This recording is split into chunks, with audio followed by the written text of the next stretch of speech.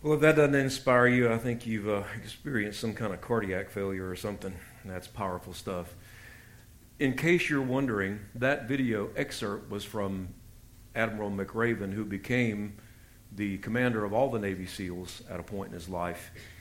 And he got so much commentary from this speech that he made at a university in Texas that he wrote a book based on the speech. If you'd like to get that book, it's available in Amazon Kindle form, whatever you'd like. The name of the book is simply Make Your Bed, and the man's last name is McRaven. And I read the book this morning before church in 30 minutes. So it's a short read and 10 chapters, and you can find a great deal of encouragement from the book. We're not pushing, him or his book or the military or anything like that. It's all about don't give up, inspiration, and passion for what you do. Now, we're going to be talking today about assignments. Assignments. And I want to tell you that God made you, and God does not make mistakes. Now, I want you to think about what I just said. God made you, and God does not make mistakes. We make mistakes, but God does not. So you are not a mistake. You are not the byproduct of a moment of passion between your parents some years ago. You are an ordained vessel that God intended to live, and you have a reason for being on this planet. It's not a reason you get to make up on your own. Now, people do that, but that's the principle of substitution. Substitutionary destiny is not the will of God. What our job is to find out what God's purpose in us is, and then to fulfill that purpose. Most people substitute all that with finding some way to pay the bills. I want to tell you, you are here to do more than pay the bills. God has a plan, an assignment for every one of us. I don't care how far away from God you are. You may be here in this house today. You may not even believe in God. Doesn't change the fact. He made you, and He has a plan. And He has a purpose for you being here. Doesn't matter how young you are, God has a purpose and a plan. Doesn't matter how old you are, God has a plan and a purpose. Colonel Sanders was 66 years old before he started selling chicken out of the trunk of his car. He retired and found out he only had $106 to his name. He looked back across his life and said, well, there's only one thing I'm really good at, and that's cooking chicken.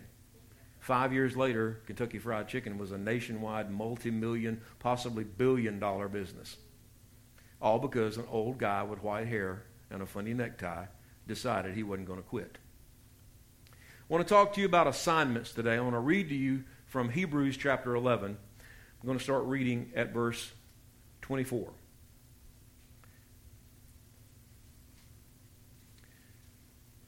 By faith, Moses, when he had grown up, refused to be known as the son of Pharaoh's daughter. He chose to be mistreated along with the people of God rather than to enjoy the fleeting pleasures of sin. He regarded disgrace for the sake of Christ as of greater value than the treasures of Egypt, because he was looking ahead to his reward. By faith, he left Egypt, not fearing the king's anger. He persevered because he saw him who is invisible. By faith, he kept the Passover and the application of blood so that the destroyer of the firstborn would not touch the firstborn of Israel.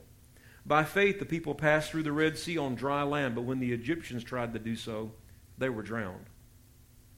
By faith, the walls of Jericho fell after the army had marched around them for 7 days. By the way, you can go to Israel today and see the walls of Jericho, and you can see where Joshua burned them after they fell. By faith, the prostitute Rahab, because she welcomed the spies, was not killed with those who were disobedient. And what more shall I say? I do not have time to tell about Gideon, Barak, Samson, and Jephthah, about David and Samuel and the prophets, who through faith conquered kingdoms, administered justice, who gained what was promised, who shut the mouths of lions, who quenched the fury of the flames, escaped the edge of the sword, whose weakness was turned to strength, and who became powerful in battle and routed foreign armies. Women received back their dead, raised to life again. There were others who were tortured, refusing to be released so that they might gain a better resurrection. Some faced jeers and flogging and chains and imprisonment. They were put to death by stoning. They were sawed in two. They were killed by the sword. They went about in sheepskins and goatskins, destitute, persecuted, and mistreated, and the world was not worthy of them. They wandered in deserts and mountains, living in caves and holes in the ground. These were all commended for their faith, yet none of them received what had been promised, since God had planned something better for us, so that only with us would they be made perfect.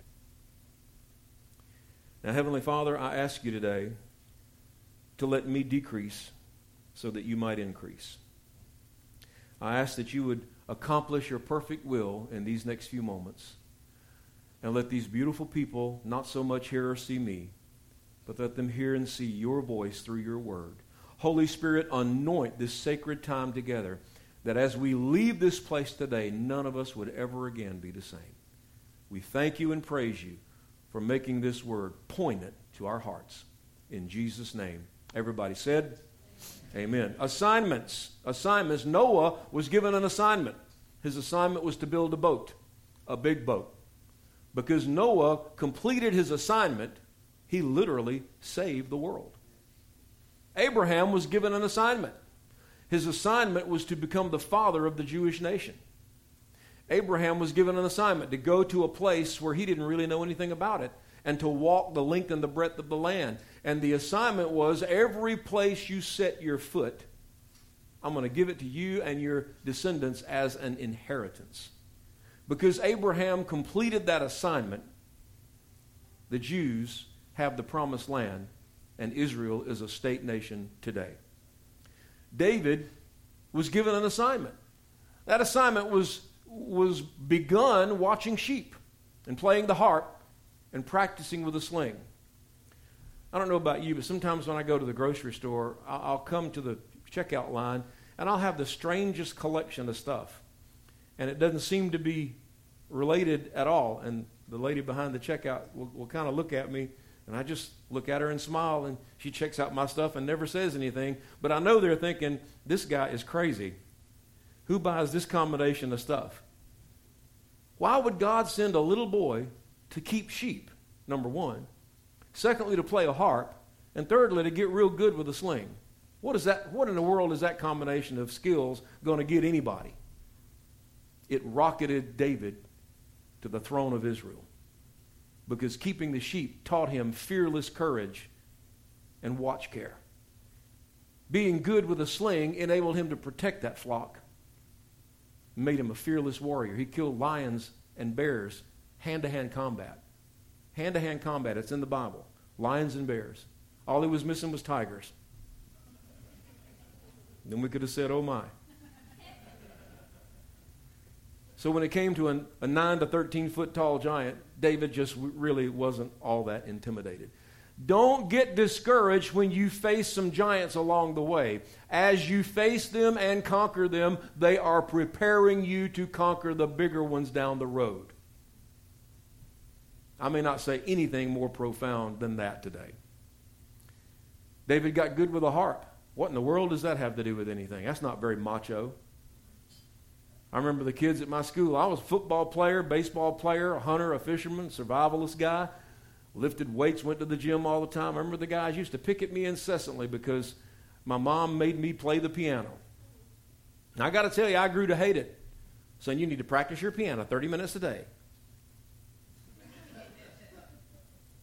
I took 9 years of classical piano, and I could sit down and play any kind of classical piece of music right off sheet music. And I was fine with that. Did concerts, not just me, but with other people, as more like a recital than a concert. So don't get the wrong impression. I was never a concert solo pianist, but we did little recitals in local town and stuff like that. One day I decided I want to learn how to play this thing by ear, improvisationally. So I sat down and I started playing, and over time I taught myself how to play by ear. And the Lord used that to help Donna and me engage in our first full-time ministry 20, almost 40 years ago, a long time ago. And we did praise and worship And I did praise and worship from the keyboard for a long, long time. Who would have thought that somebody who could have played football or baseball with his life career, that playing the piano had anything to do with that? Who would have thought King David playing a harp would have helped him write the biggest book of the Bible, Psalms? Wow. You never know what skill set God's given you is going to come in handy someday. So don't treat anything in your life as flippant or accidental. God has a plan. I said God has a plan. Josiah returned Israel to God. He had an assignment. He carried it out. He ground all the idols in Israel to powder and brought Israel back to God. Paul took the gospel to the Gentiles. That was his assignment. Because Paul completed that assignment, we now know what Jesus did for us today. Jesus had the greatest assignment of all: to come, to suffer, to die on the cross. And because Jesus completed his assignment, he saved us all. Assignments. Number one, the hardships of training seem overdone until we get to the war zone. Any person who's ever been through any kind of military training, from the Army to the Marines to the Green Beret to the British SAS to the CIA SAD, Special Activities Division. You didn't know the CIA had their own special forces. They do. They're called SAD. And anyone they go to meet is going to be sad.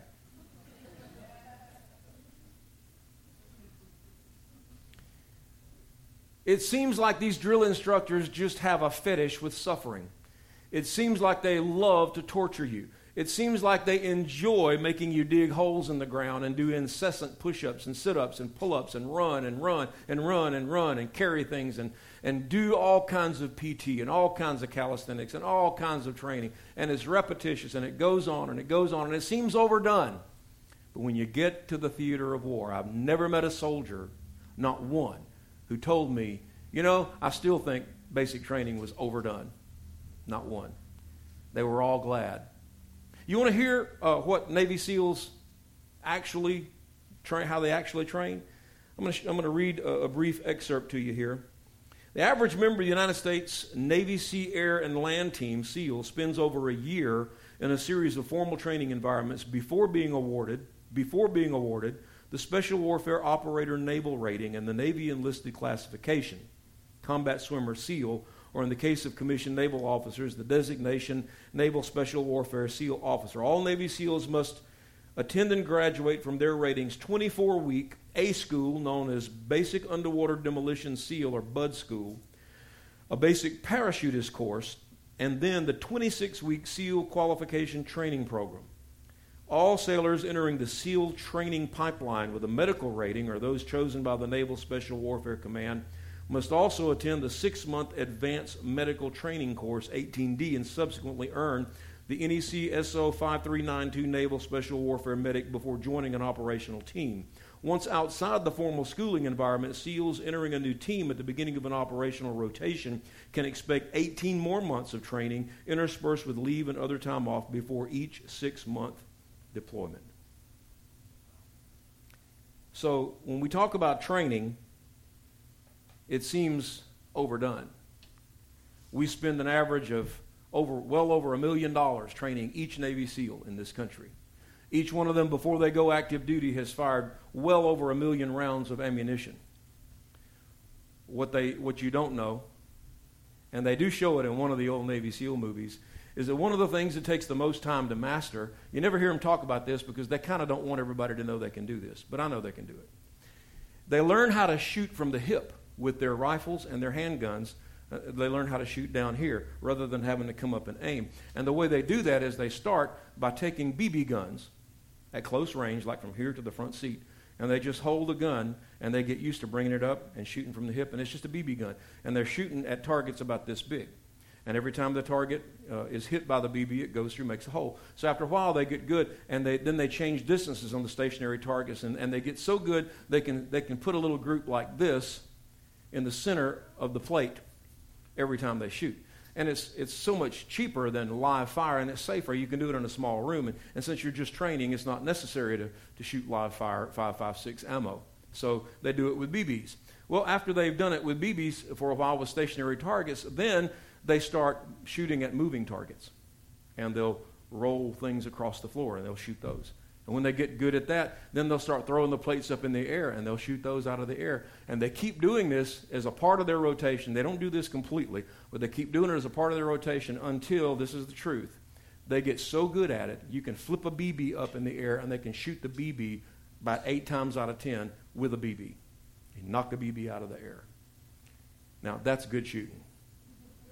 And the reason is, somebody gets you in a situation and says, you've got a gun, so put your gun down. Okay. And you're putting that gun down, you get to right here, pow! And it's over. Hostage situation remedied. So they do a lot of training. And it seems overdone, it seems ridiculous until you get in theater and suddenly you're appreciative of every push-up you did. You're appreciative of every mile you were forced to run. You're thankful when you're swimming out there in the ocean and suddenly something goes wrong with your rebreather unit and you have to fix that, or something goes wrong with your air supply, or you get a tear in your neoprene suit, whatever it might be. You're suddenly grateful and thankful for the training that you received, because it means the difference between life and death for the SEALs. Let me tell you something. God has a plan for you. And what you're going through right now might just seem outrageously over the top, testing you and proving you and making life difficult for you. I'm here to tell you, God knows what He's doing. And when the battles of life come, what He's doing today that seems overdone and unpleasant and you don't understand it, God knows exactly what He's doing. He is preparing us for what is to come. And when it comes, we're going to be glad for the times of preparation in our lives. Next, the end goal is not to be well prepared. Everybody thinks the purpose of training is to be well prepared. That is not the purpose of training. The purpose of training is to complete the assignment for which you were prepared. What good does it do a Navy SEAL to walk away from California with his trident on his chest and his uniform on and go tell all his friends, guess what? I graduated from Bud School and I went through all the qualification course. I got my trident. Check it out. I am a Navy SEAL. Ain't that cool? Wow. Yeah, I learned a lot from training. We talk about this in training. We talk about that in training. I learned this and this and this and this. I've got books of notes I've taken during SEAL school class. I'm an expert on SEAL training. I know everything that SEALs are supposed to know. Man, I tell you what, I'm a SEAL, and I'm happy and I'm thankful. What good's that going to do the United States of America? We don't train them so they can parade around and be proud to be Navy SEALs. We train them to go on assignments. Assignments, most of them, to this day, will not discuss. Because much of what they do is questionable in terms of where they do it and how they do it and to whom they do it. And it remains classified for those reasons. And they're good reasons. National security is involved, and so it should be. The point I'm making to you is that we don't train so that we can walk around and go, hey, look at me. I'm a Christian. I love Jesus, and Jesus loves me. I found Jesus. I've got books and books of notes I've taken in church. I know everything there is to know about being a Christian. I'm saved, and I'm glad. I go to church, and we rehearse Christianity at church every week, and I'm so prepared. I'm so ready. I'm just full of Jesus Christ. I am a Christian, and I'm not ashamed of it. I'm proud to be a Christian. Well, that's great, but that's not why we're being prepared. We're being prepared for an assignment.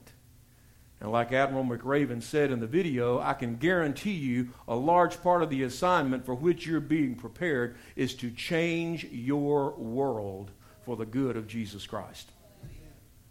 You might not understand what you're going through right now, or how your skill set, or how you as a person is going to ever play a part in the great machinery as a cog or gear or wheel in the great machinery of God's kingdom to do anything significant.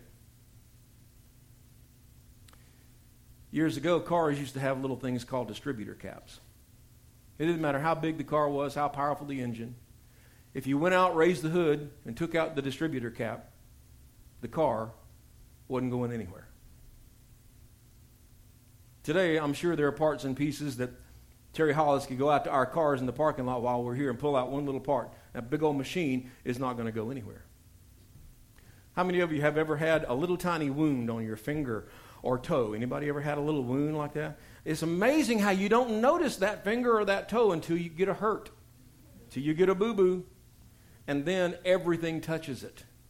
Everything scrapes it. Everything hurts it. Little things in life matter. You might not understand why playing a harp is important to your life. Might not make any sense to you why learning how to sling a rock is going to play into your future. What you're being trained to do, what you're being taught to do, might not make sense when you contemplate the future vision of your destiny. But I can assure you that God has a plan and God has an assignment, and what He is training you and me to do right now is going to play a part in that assignment. You might not understand it, but you know what? You don't have to. You just have to be faithful in it. We don't always get to understand what God is doing. What He requires of us is that we cooperate with Him in what He is doing.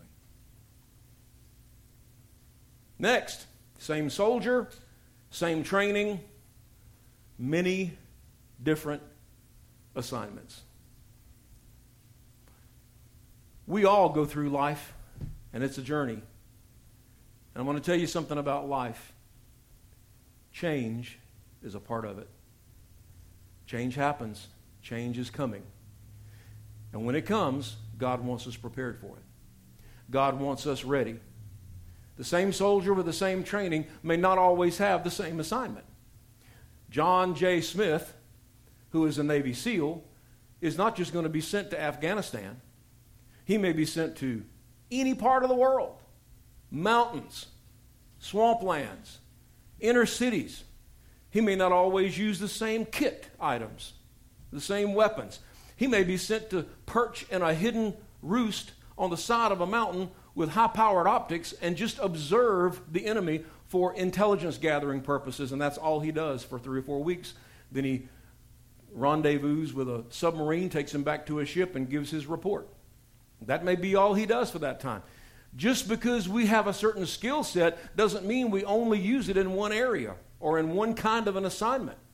So don't get narrow-minded with God's will for your life. God's will can take circuitous routes. It can take us to different places. God's will can send us here, send us there, move us around. Same soldier, same training, many different assignments. I started to read to you the list of combat missions the SEALs have done, and then I thought it'd be better just to show you some of what they do. Watch this. And that is just the tip of the iceberg, I can assure you.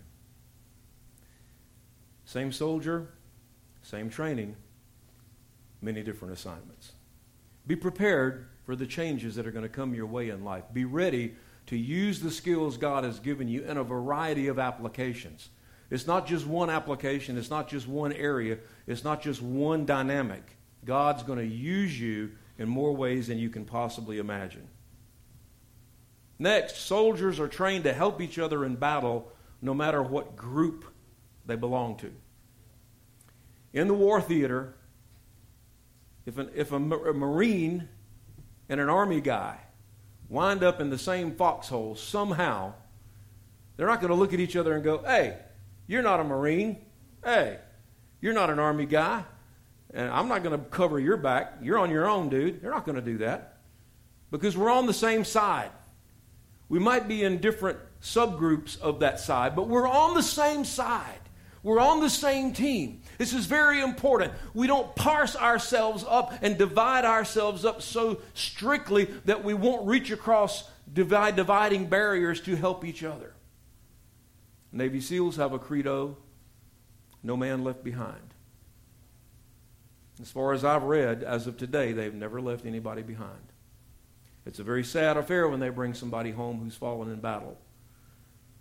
But the reality of it is, our soldiers help one another.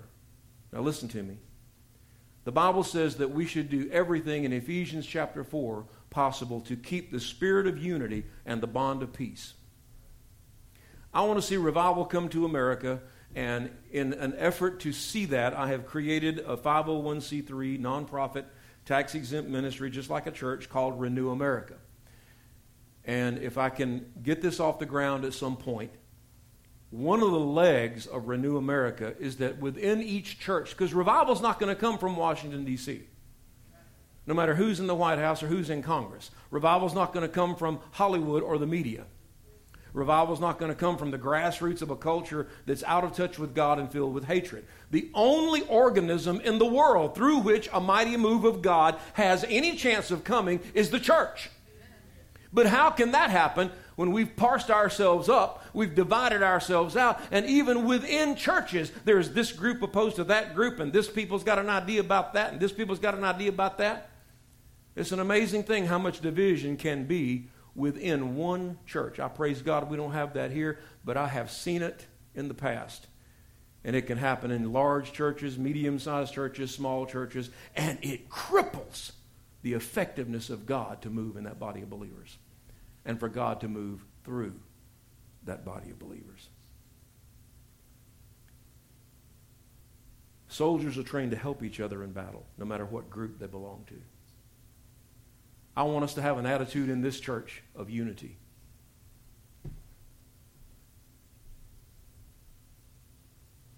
Let me try that again. I want us to have an attitude in this church of unity. Thank you. I want us to have an attitude of peace in this church. I want us to get together and love one another. How hard is that? Just love one another. I got home from going to be with my family this past week, and my little dog, Quinby, he just about exploded when I came in the door. I've never seen a little dog with so much. I wish I had a tenth of his energy when I get in the door. And he whimpers and he shows his teeth. He's just like, man, he's just going to blow up. He runs around the house and he can't decide if he wants to lick me or go get his chicken. He only plays with one toy, chicken. So in fear that they'd quit making them, we bought 5 and put them in a box. So we've got chickens for the next 5 or 6 years, you know. And Pastor Donna so creatively named it Chicken. He also has one other toy she's so innovatively named Bone. So he has Chicken and Bone. And that's what he plays with. But he couldn't decide if he wanted to jump in my lap and lick me or get me to play chicken with him, you know. He was so excited. I want us to have that kind of excitement and passion about the work of God in this church, in this community. So excited to see one another, so excited to come to church. David said, I was glad when they said unto me, let's go to the house of the Lord. Where's that in America? People come into the driveway and get in the parking lot and get out of their cars and knuckle drag up to the front door. All churches all over the country. It looks like the night of the living dead coming into the church. Man, we ought to come to church ready to worship, excited about Jesus, passionate about the things of God. I can guarantee you if Jesus came at the snap of my finger, nothing in your life would be important except your knowledge of Him and His work in your life. All the stuff that we got going on that we think is so important would suddenly go poof. And all that would matter is what is Jesus Christ in your life. Next. Soldiers are deployed on different kinds of assignments all over the world, but the ultimate goal is the same. It's important to understand this. There are churches all over America, churches all over Douglas County, too many churches in Douglas County. If you're not careful, there will be one in your closet when you get home today. But I've never seen anything like it. Anyway, there's churches everywhere. There's opportunities for the gospel all over the world. And some people do it different. Some people have a different worship style. Some people do more a southern gospel, you know. Some people have a very traditional style of worship. Some churches, everybody wears suits and ties. Some churches, everybody wears shorts and flip-flops and T-shirts because it's, you know, on the coast, and everybody's got to have their coolie. I saw one church didn't have seats or pews, had beanbag chairs and whatever kind of sampan chair, any kind of chair you want to. Bring your own chair. They didn't care. You know, wear what you want to wear. You know, it's, I don't know. There are a lot of different styles and kinds and types of worship, and you know, we don't contend that any one style is the best or perfect. Every church develops its own style of worship and its own personality and its own community and its own intra-church culture, and that's okay. But we're deployed on different kinds of assignments all over the world. Today, there are evangelists operative in the Assemblies of God. There are pastors doing their work right now. We have children's workers next door doing their thing. We had worship team up here doing a cafe-style worship. Man, wasn't that sweet today? That was good stuff. Pastor Donna doing the little egg. That was so cool. I like that. She just looks so nouveau. She's so cool. I could never look that cool. We got missionaries in countries all over the world today. Right now, some are sleeping, some are facing life-threatening circumstances, some are on the Masai Mara, some are in cities, some are in South America, some are in Chile, some are in Africa, some are in India, Australia, Eurasia, Europe. There are missionaries all over the world today. Probably even somebody in the scientific study basins in Antarctica is trying to win somebody to Jesus today, I would at least hope. We have teachers, Royal Ranger leaders, missionette coordinators, college professors at Christian Bible schools, a whole bunch of different kinds of people, soldiers deployed on a variety of missions. But when you really look at it from God's perspective, the whole army is doing one basic job. The ultimate goal, to win people to Jesus Christ and to grow them up. To grow them up. The end goal is the same. I think President Ronald Reagan said it best in his incredible Rendezvous with Destiny speech. Let's listen to an excerpt from that speech. The last best hope of man on earth. I want you to understand today that I'm not promulgating to us that we need to become some militant force. These videos simply serve as an illustration of us doing what God has called us to do. I'm not advocating violence. I'm not advocating war. I'm not a proponent of any of that, and we're not trying to push militaristic Christianity here at this church. I simply want us to have a visual to cause us to understand what we're talking about today, and that is assignments. These soldiers we see on the screens, they're all operating and doing what they do because they've been sent on assignment, and that assignment has come from a superior officer. And that assignment puts them in places and in situations that require enormous commitment, enormous training, and enormous understanding that sometimes the risk is necessary. We have to operate at our best. Soldiers are deployed on different kinds of assignments all over the world, but the ultimate goal is the same. I want you to know today that God is preparing you for a rendezvous with destiny. I want you to take that phrase from Reagan's speech, a rendezvous with destiny. God's preparing every one of us for a rendezvous with destiny. What is that? What is your destiny and the plan and the purpose and the will of God? Dave, if you'll come play. What is God preparing you for? What is the great assignment that God has for you in the very near future? I can assure you, He wants to reveal it to you, and He wants you prepared for it more than you want to understand it. Let me read you an excerpt from a book.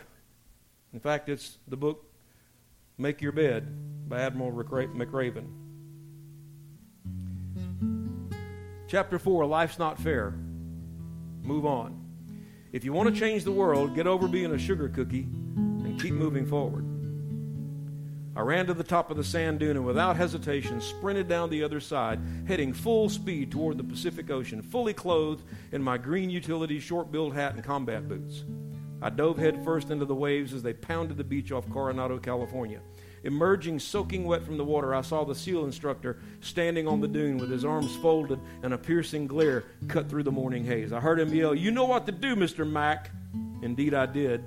With feigned enthusiasm, I screamed a hearty hoo-yah at the top of my lungs, fell face down into the soft sand, rolling from side to side to ensure that no part of my uniform was left uncovered. Then for good measure, I sat up, reached deep into the ground, and tossed sand into the air to guarantee it found its way to every crevice in my body. Somewhere during the morning's physical training, I had committed a violation of the SEAL training rules. My punishment was to jump into the surf zone, roll around in the sand, and make myself a sugar cookie. In all of SEAL training, there was nothing more uncomfortable than being a sugar cookie. There were a lot of things more painful and more exhausting, but being a sugar cookie tested your patience and your determination, not just because you spent the rest of the day with sand down your neck, under your arms, and between your legs, but because the act of becoming a sugar cookie was completely indiscriminate. There was no rhyme or reason. You became a sugar cookie at the whim of the instructor. To many of the SEAL trainees, this was hard to accept. Those that strived to be the very best expected they would be rewarded for their stellar performance. Sometimes they were, and then again, sometimes they were not. Sometimes the only thing they got for all their effort was wet and sandy. Feeling like I was sufficiently coated with sand, I ran to the instructor, yelled "Hoo-yah" again, and came to attention. Looking me over to see if I met his standard of excellence in sugar cookies was Lieutenant Philip L. Martin, known to his friends as Moki. I, however, was not on a first-name basis with Lieutenant Martin. Moki Martin was the quintessential frogman. Born and raised in Hawaii, he was everything I strived to be as a SEAL officer. An experienced Vietnam veteran, he was an expert with every weapon in the SEAL inventory. He was one of the finest skydivers in the teams. Being a native Hawaiian, he was so skilled in the water that there were few, if any, who could match him. "Mr. Mack, do you have any idea why you're a sugar cookie this morning?" Martin asked me in a very calm but questioning manner. "No, Instructor Martin," I dutifully responded. He said, "Because, Mr. Mack, life isn't fair, and the sooner you learn that, the better off you will be."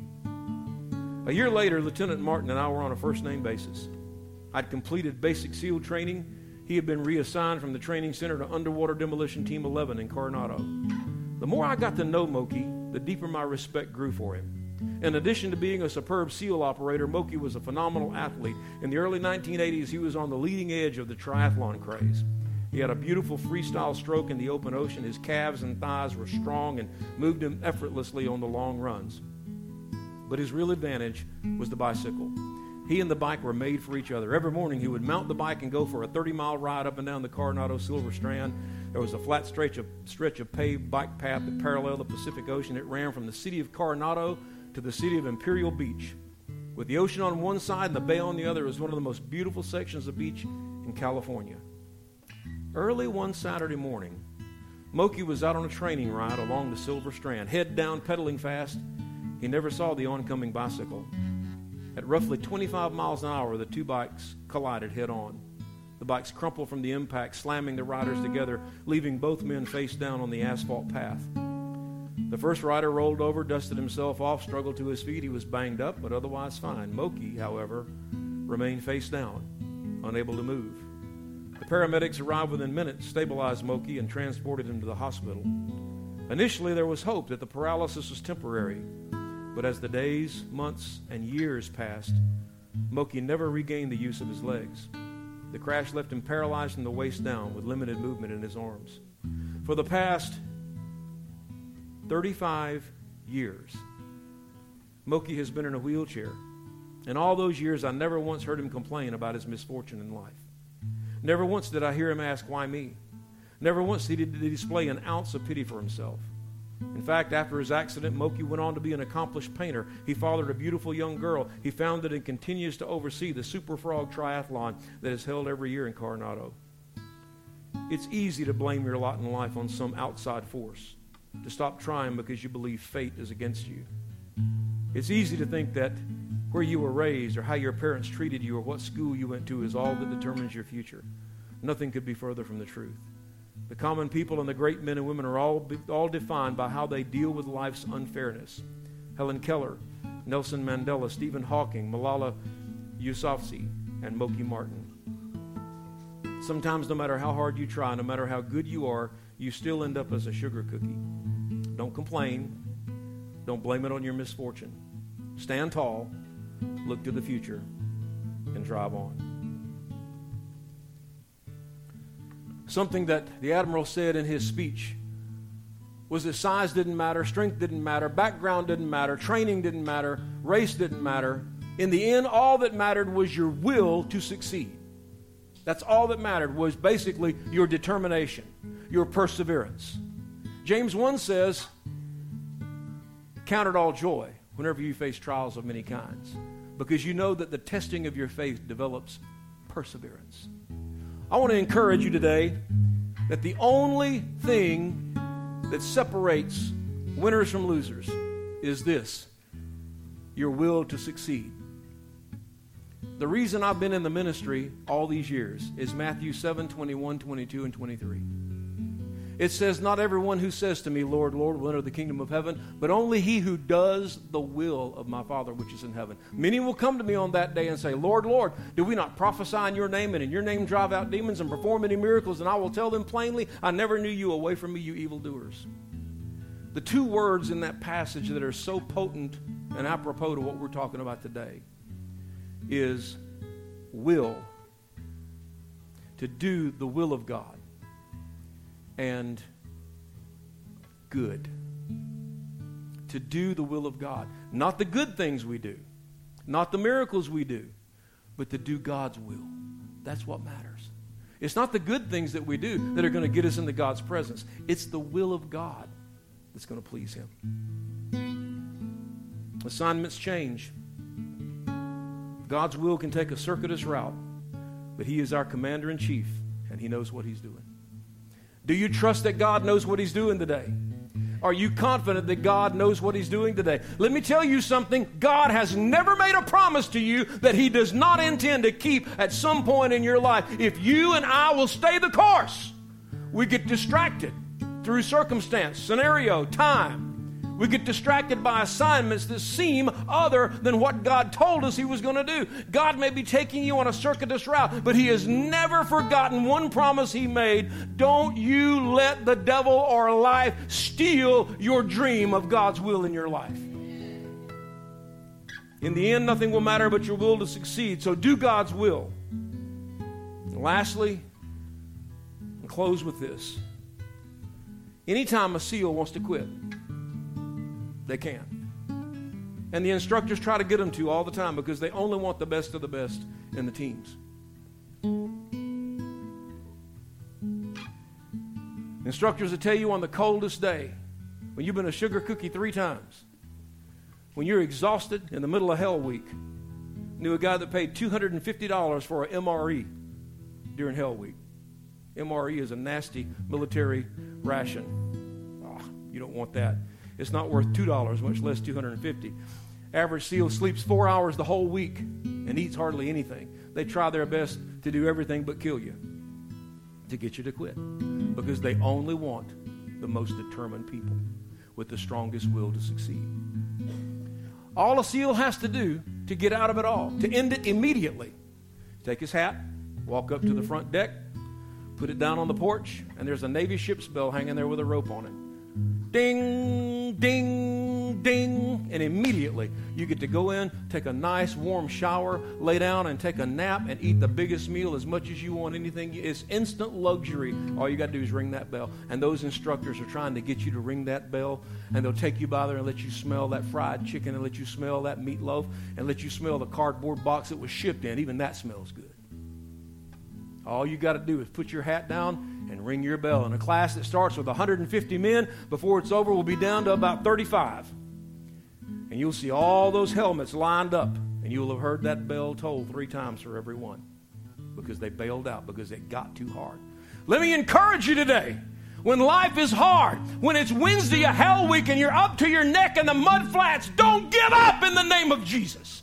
When things are difficult and you feel life screaming at you to quit, cash it in, ring the bell. Don't you ring the bell. Sing a song, distract yourself, get into the Word of God, but don't you ring that bell. Don't you put that helmet down. Don't you give up. Don't you quit. God has a plan. God has a mission. God has an assignment. Don't you ever give up.